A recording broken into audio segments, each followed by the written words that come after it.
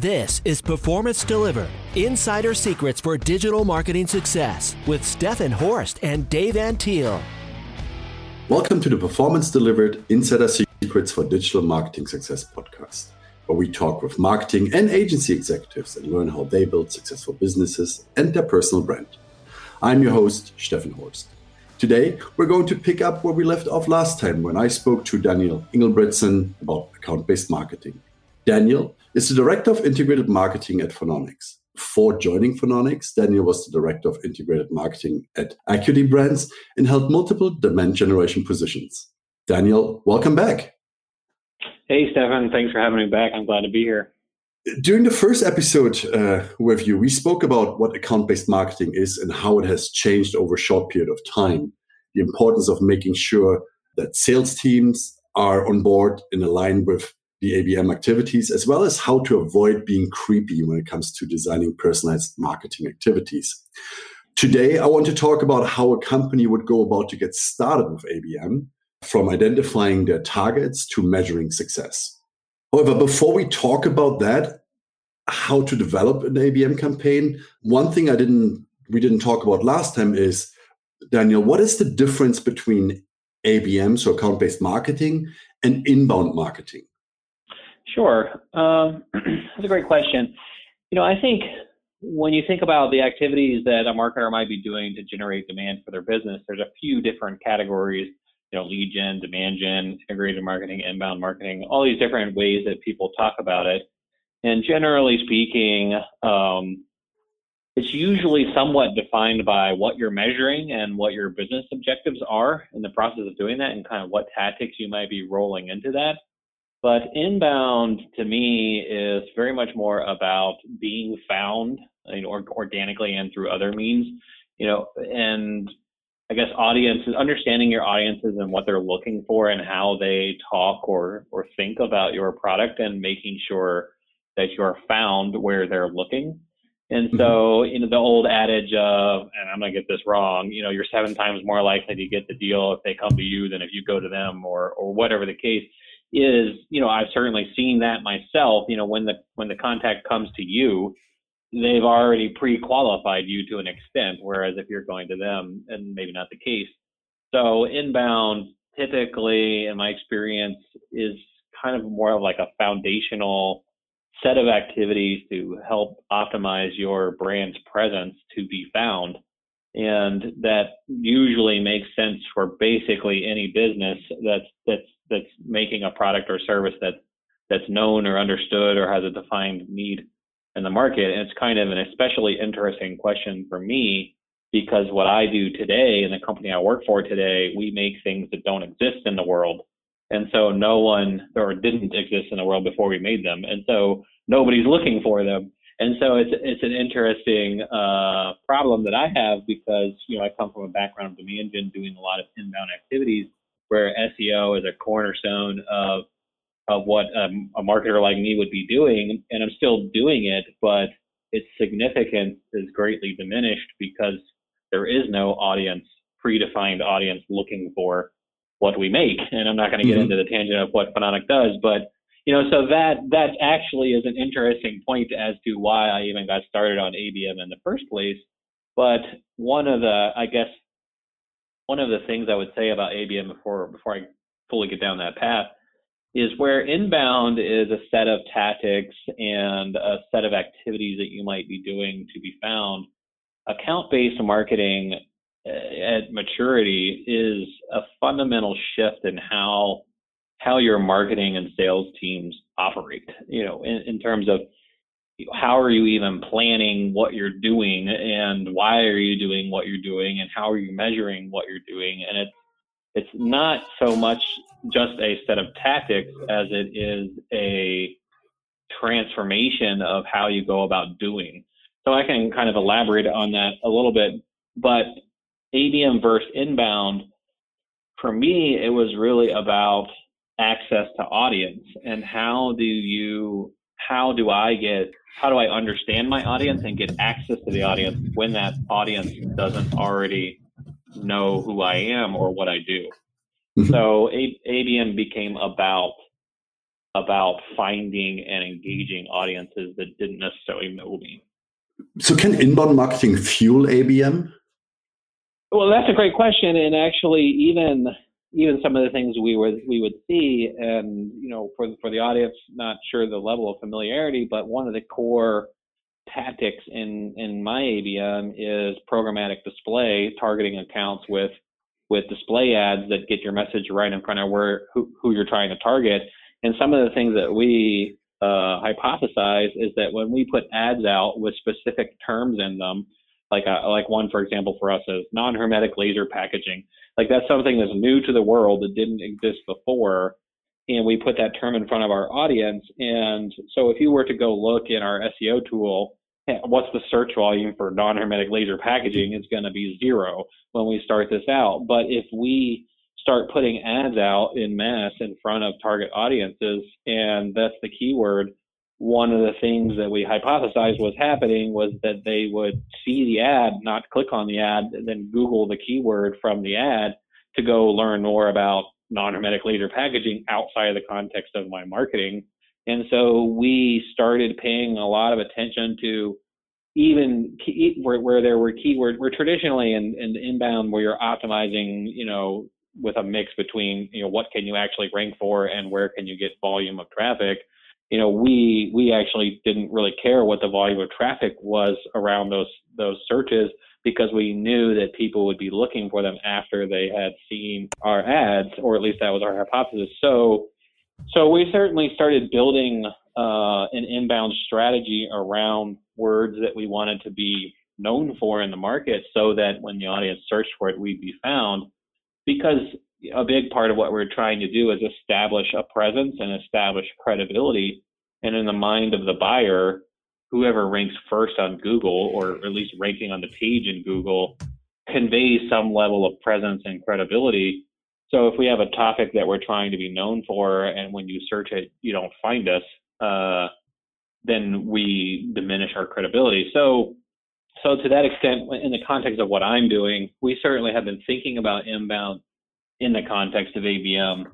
But a firm that's not the firm I work for today can still absolutely have inbound strategies and account-based strategies working somewhat in parallel, or even disparately. They don't necessarily have to be in parallel, but they certainly can be.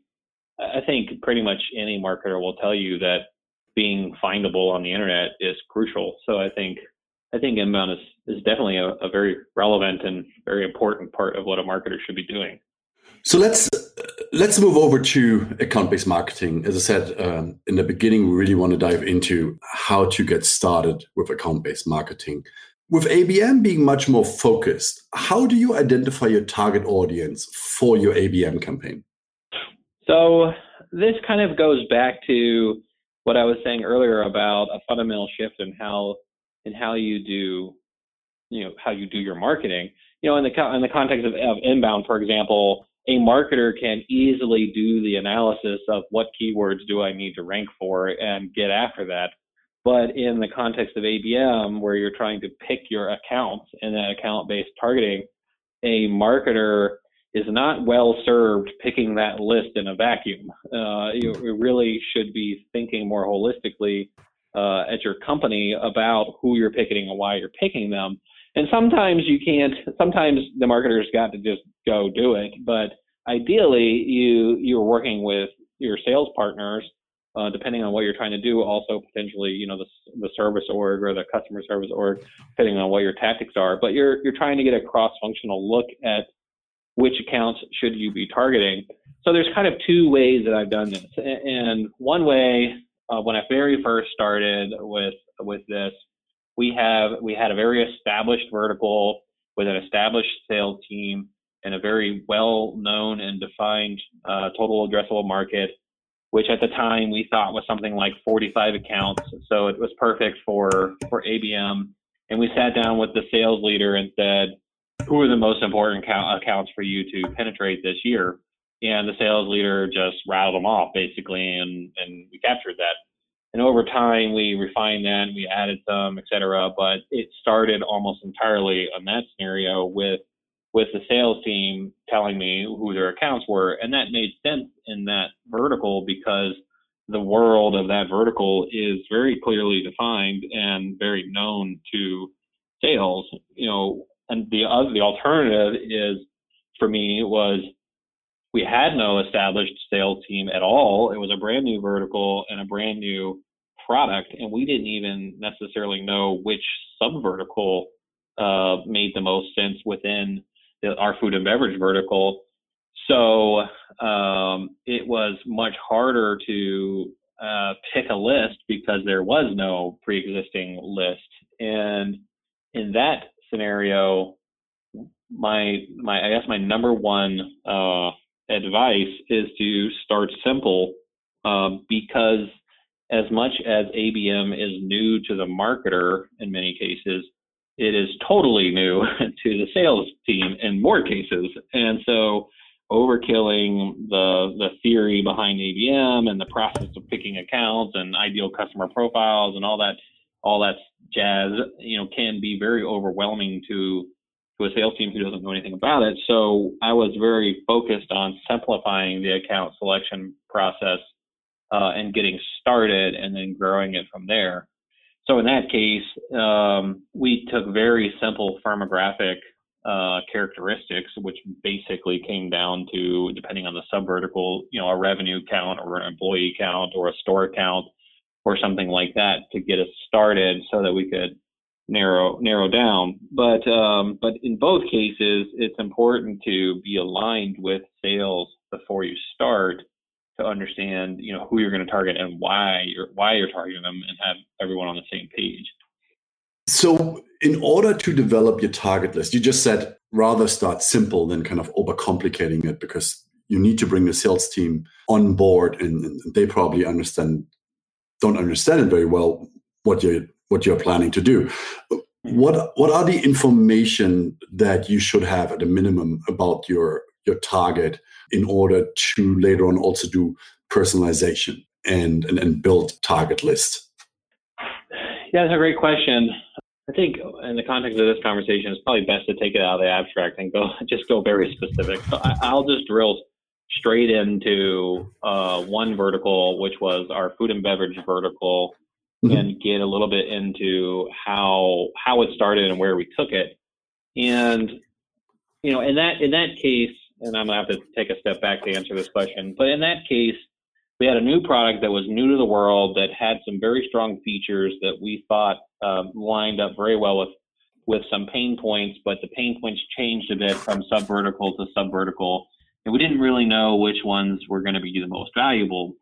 So we started, and I'm a big fan of doing this, very broadly, and picked nine subverticals, and we basically picked the top 100 accounts based on some kind of firmographic volume data, like revenue or employees or store count or something, and just turned on all 9 subverticals at 100 accounts each, and started running value prop based messaging for those subverticals to start listening to how accounts were engaging with the content.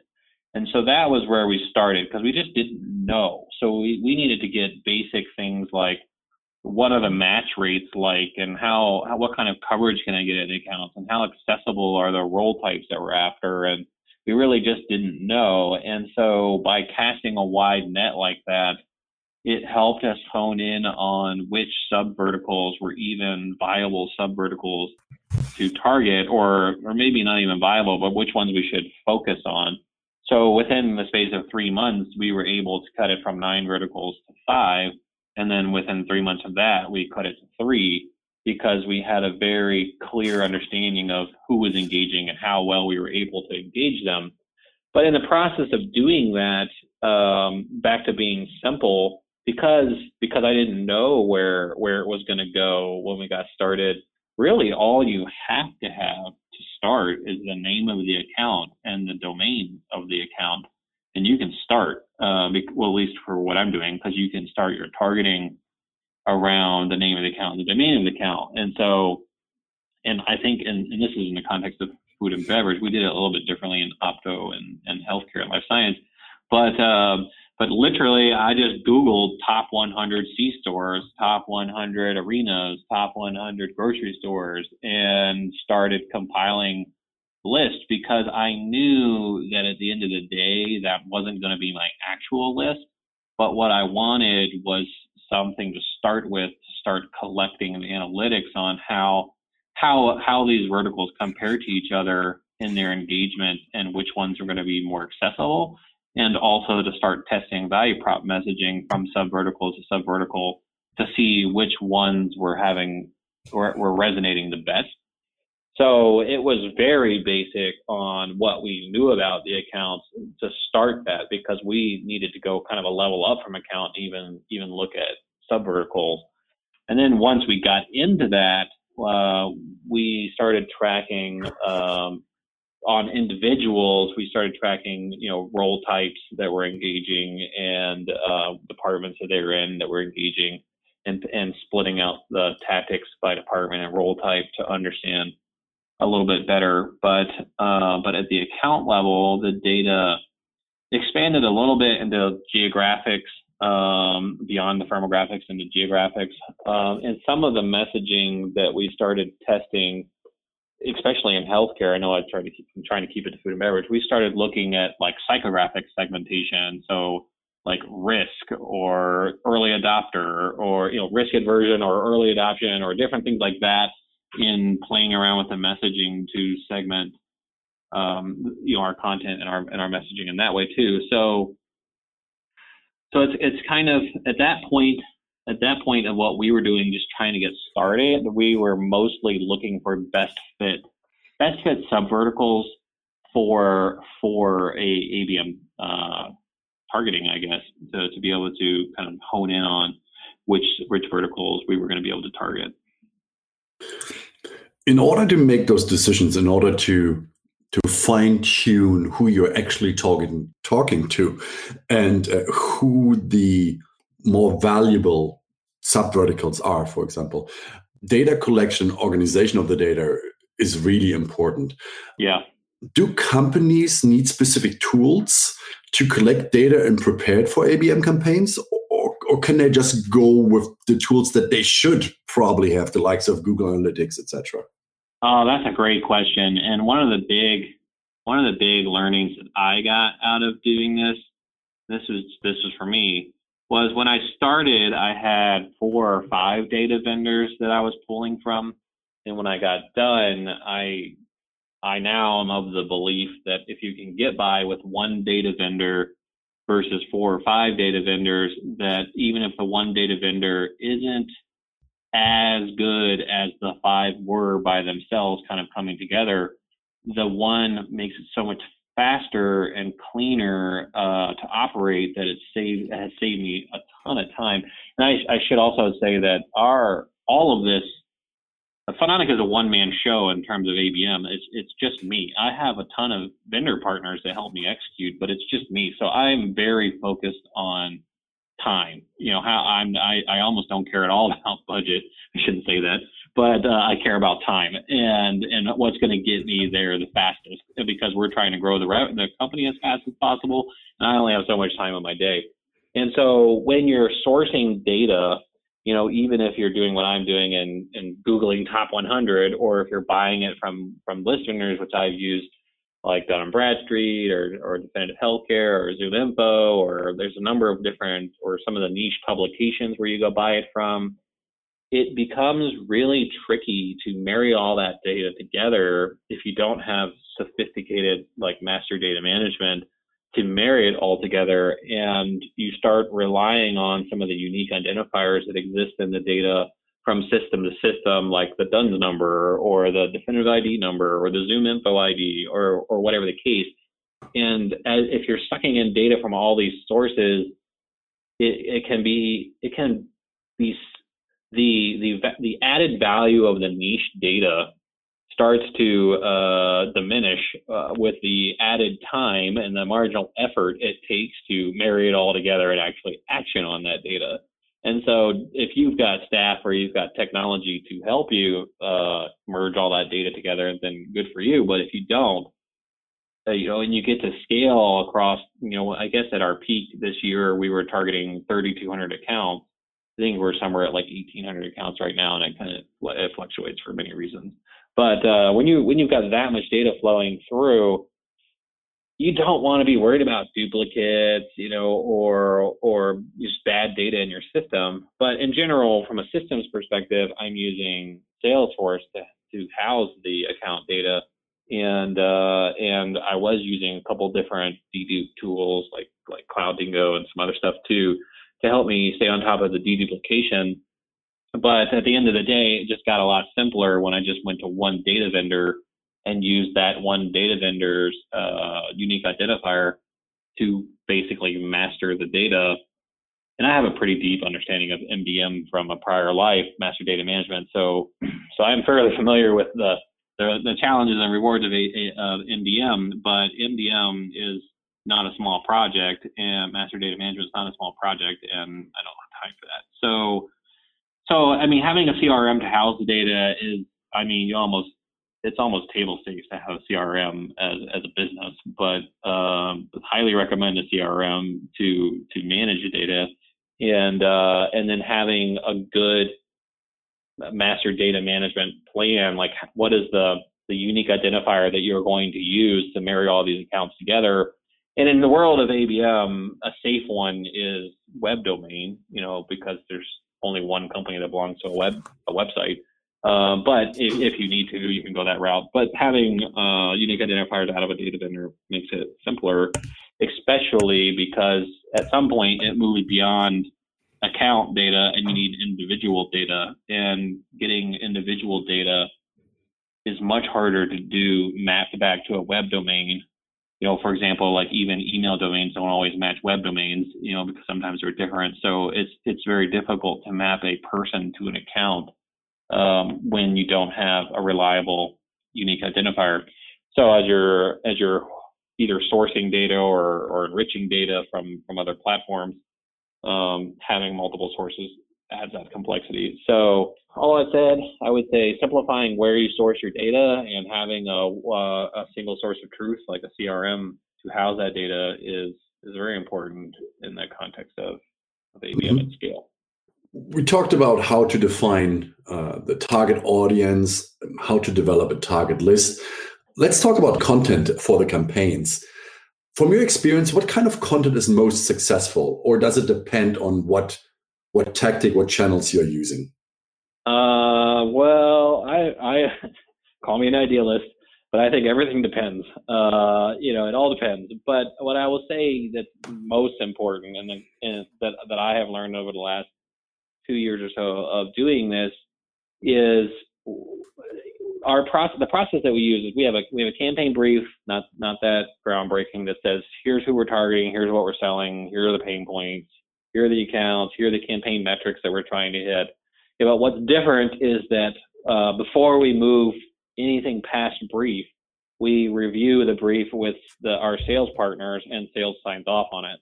So they sign off on, here's how many accounts we're going to engage, and here's the conversion metrics we're hunting for, and here's how many wins we want to get from this campaign. So they are part of that decisioning, and they are part of, here's the value prop and the positioning points, and here are the products we're pushing for this campaign. They are part of that before we ever even move out of the initial planning. And then after that, we adhere to a pretty strict buyer journey mapping process that says, okay, well, for this product and these pain points and this sub vertical and these buyer personas, what content do we need to create for awareness, for preference, or for education, for preference, for intent, and sometimes maybe post purchase we'll have some content too. And so we run through in swim lanes by identified persona or department. Okay, well, here's what the audience is thinking about in awareness. Here's what they're thinking about with education. Here's what they're thinking about preference. Here's what they're thinking about intent. And we go through all that independent of any medium or any tactic or any form factor. It's just, what are they thinking about? And after we're addressing what they're thinking about, what is the intended response to that content. And we go through all of that before we plan anything. And once marketing has done that, we then go back to sales and we run sales through it. It's like, is this really how your customers think? And they go through and say yes or no, or this is right, or tweak that, or whatever. So before we ever begin writing anything or planning any tactics, sales again comes back to the table and says, yes, we agree. Yes, this is the right way to approach it. Yes, you should create this. And then we also prioritize based on what they need. Well, I really need this technical document in preference now, or because we don't have anything. And so, we might prioritize the content in the different buying stages based on what is needed the fastest, or maybe we identify 3 things that would be awesome for awareness, but we really only need 1 to get started. So the big change for me has been sales buying in and signing off on what we're going to do and what we're going to make before we even start, and then building in. And then typically, depending on what the buyer is thinking about and what they need to be informed of at whatever stage, maybe that fits in an infographic, maybe that fits in a video, maybe that fits in a white paper, whatever the case. And then if it's an infographic, then maybe that fits for LinkedIn. And if it's a video, maybe that, that's kind of how we're thinking about it. And so usually I let the buyer's need define what the content will be, and then what the content needs to cover defines what type of asset it is, and what type of asset it is defines what type of tactic we would run for that asset. So it's very much stemming from how we think our customers are thinking about our solution. Earlier, you mentioned DSP, so demand-side platforms, to run display activities. Which other channels are a natural fit for ABM campaigns, and why? So, about ABM, I always basically say, imagine if you could say exactly what you want to the exact account you want, with the exact role you want, exactly when you want, exactly the way you would want to say it. I mean, that's basically what technology can do for you now. And so what would your win rate be if you could say exactly what you want every single time to exactly who you want to say it to? This is how I typically explain it to a sales partner who's never heard of this. And so that's one of the reasons why a programmatic display works so well, because you really can say it to the exact account and the exact role, exactly how you want to say it, when you want to say it, et cetera. So typically, like you already said, we do the advertising, which includes the retargeting and some of the social-based advertising as well. And then usually we layer on heavily personalized small batch emailing, where we have a lot of rules around, how many emails get sent to an account over what period of time, and how many, factors of personalization there are.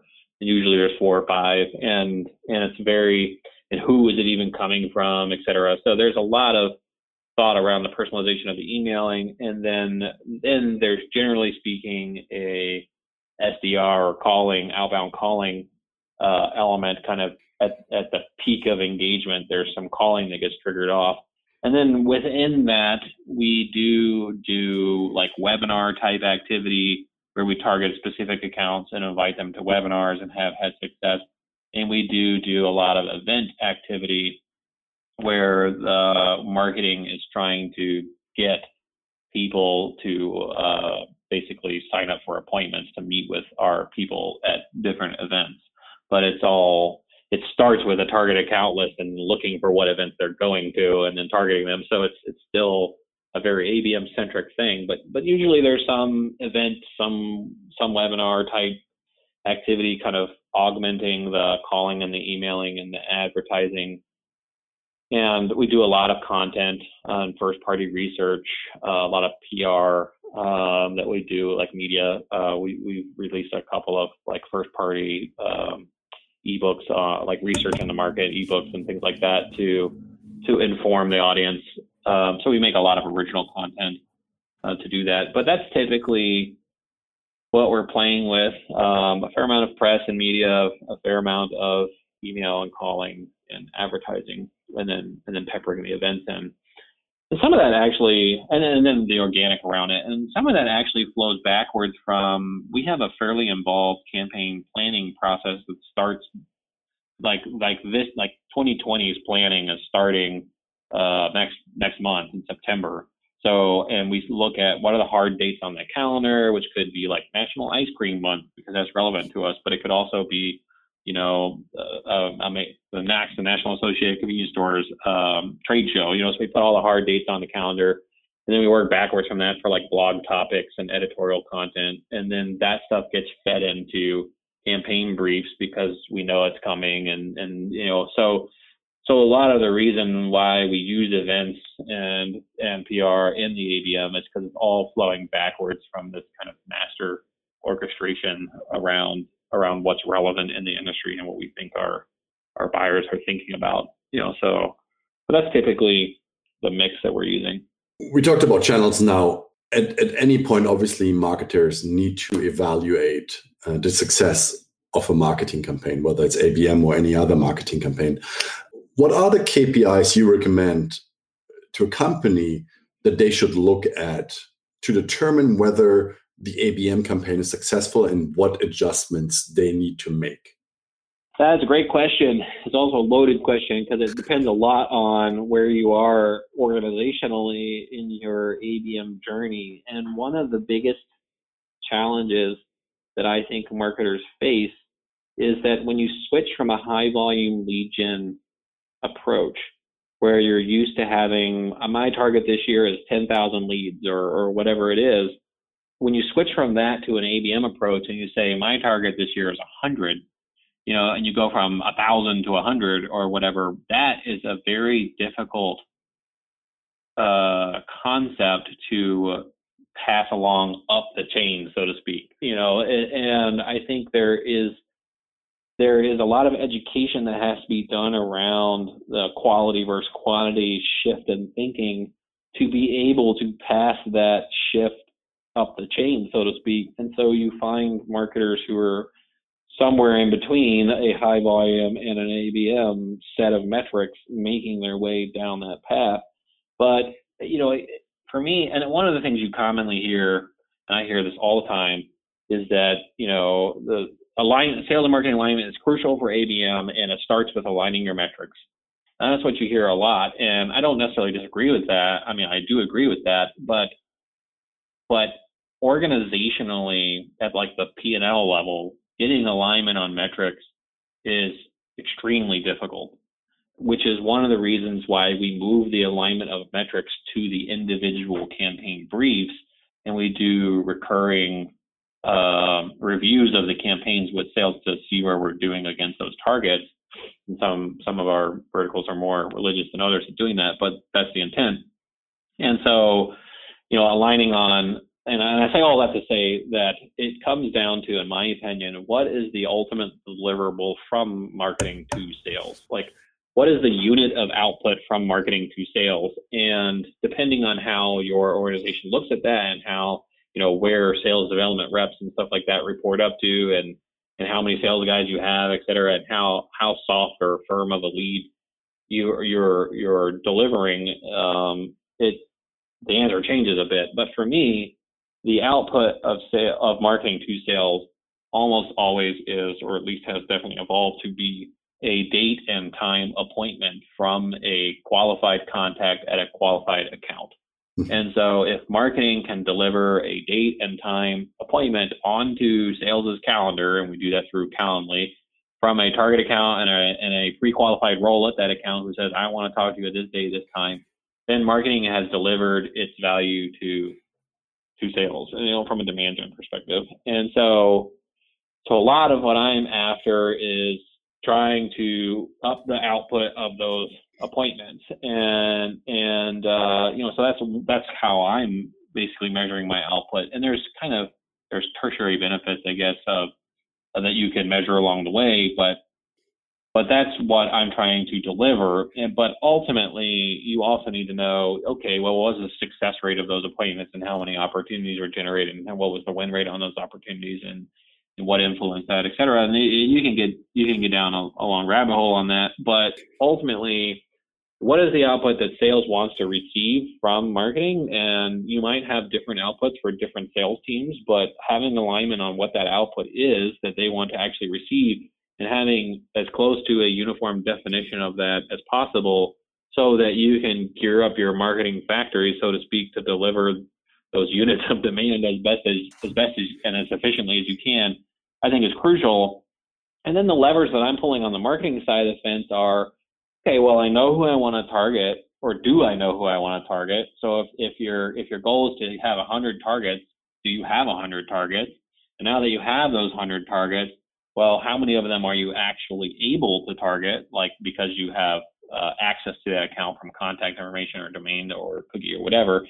So let's say you want to have 98 of those 100 that you're able to actually go get your message in front of. And then from that, well, how many of those are engaging with your content? And let's say you want to have 95 of those, engaging with your content. And then of that, you start looking at, well, who's engaging and at what level? And we use aggregate lead scoring that rolls up to the account level to give account scores based on all these activities to show which accounts are most engaged.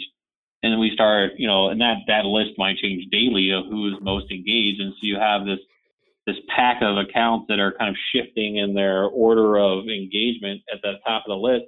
And then you're trying to pick off the engaged accounts with other activities, namely calling is what I'm doing, but we also use emailing, because they've achieved some level of engagement, and you're trying to basically siphon them off of the engaged account list and into your funnel.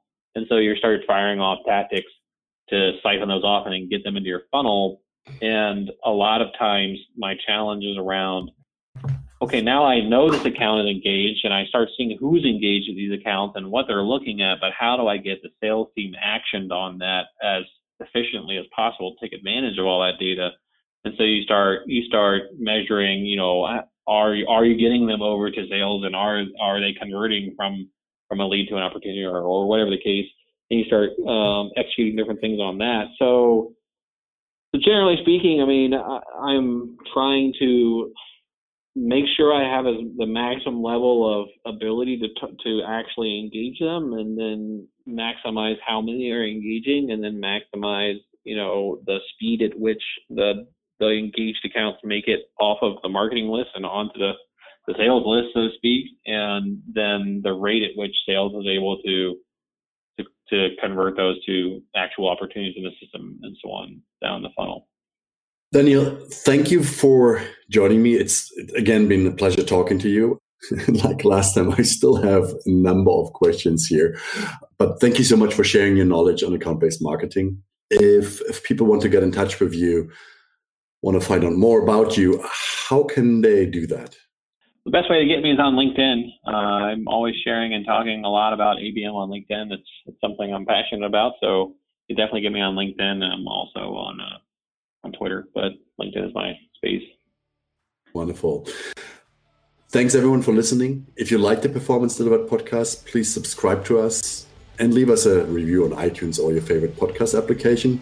If you want to find out more about Symphonic Digital, you can visit us at symphonicdigital.com or follow us on Twitter at SymphonicHQ. Thanks again and see you next time. Performance Delivered is sponsored by Symphonic Digital. Discover audience-focused and data-driven digital marketing solutions for small and medium businesses at symphonicdigital.com.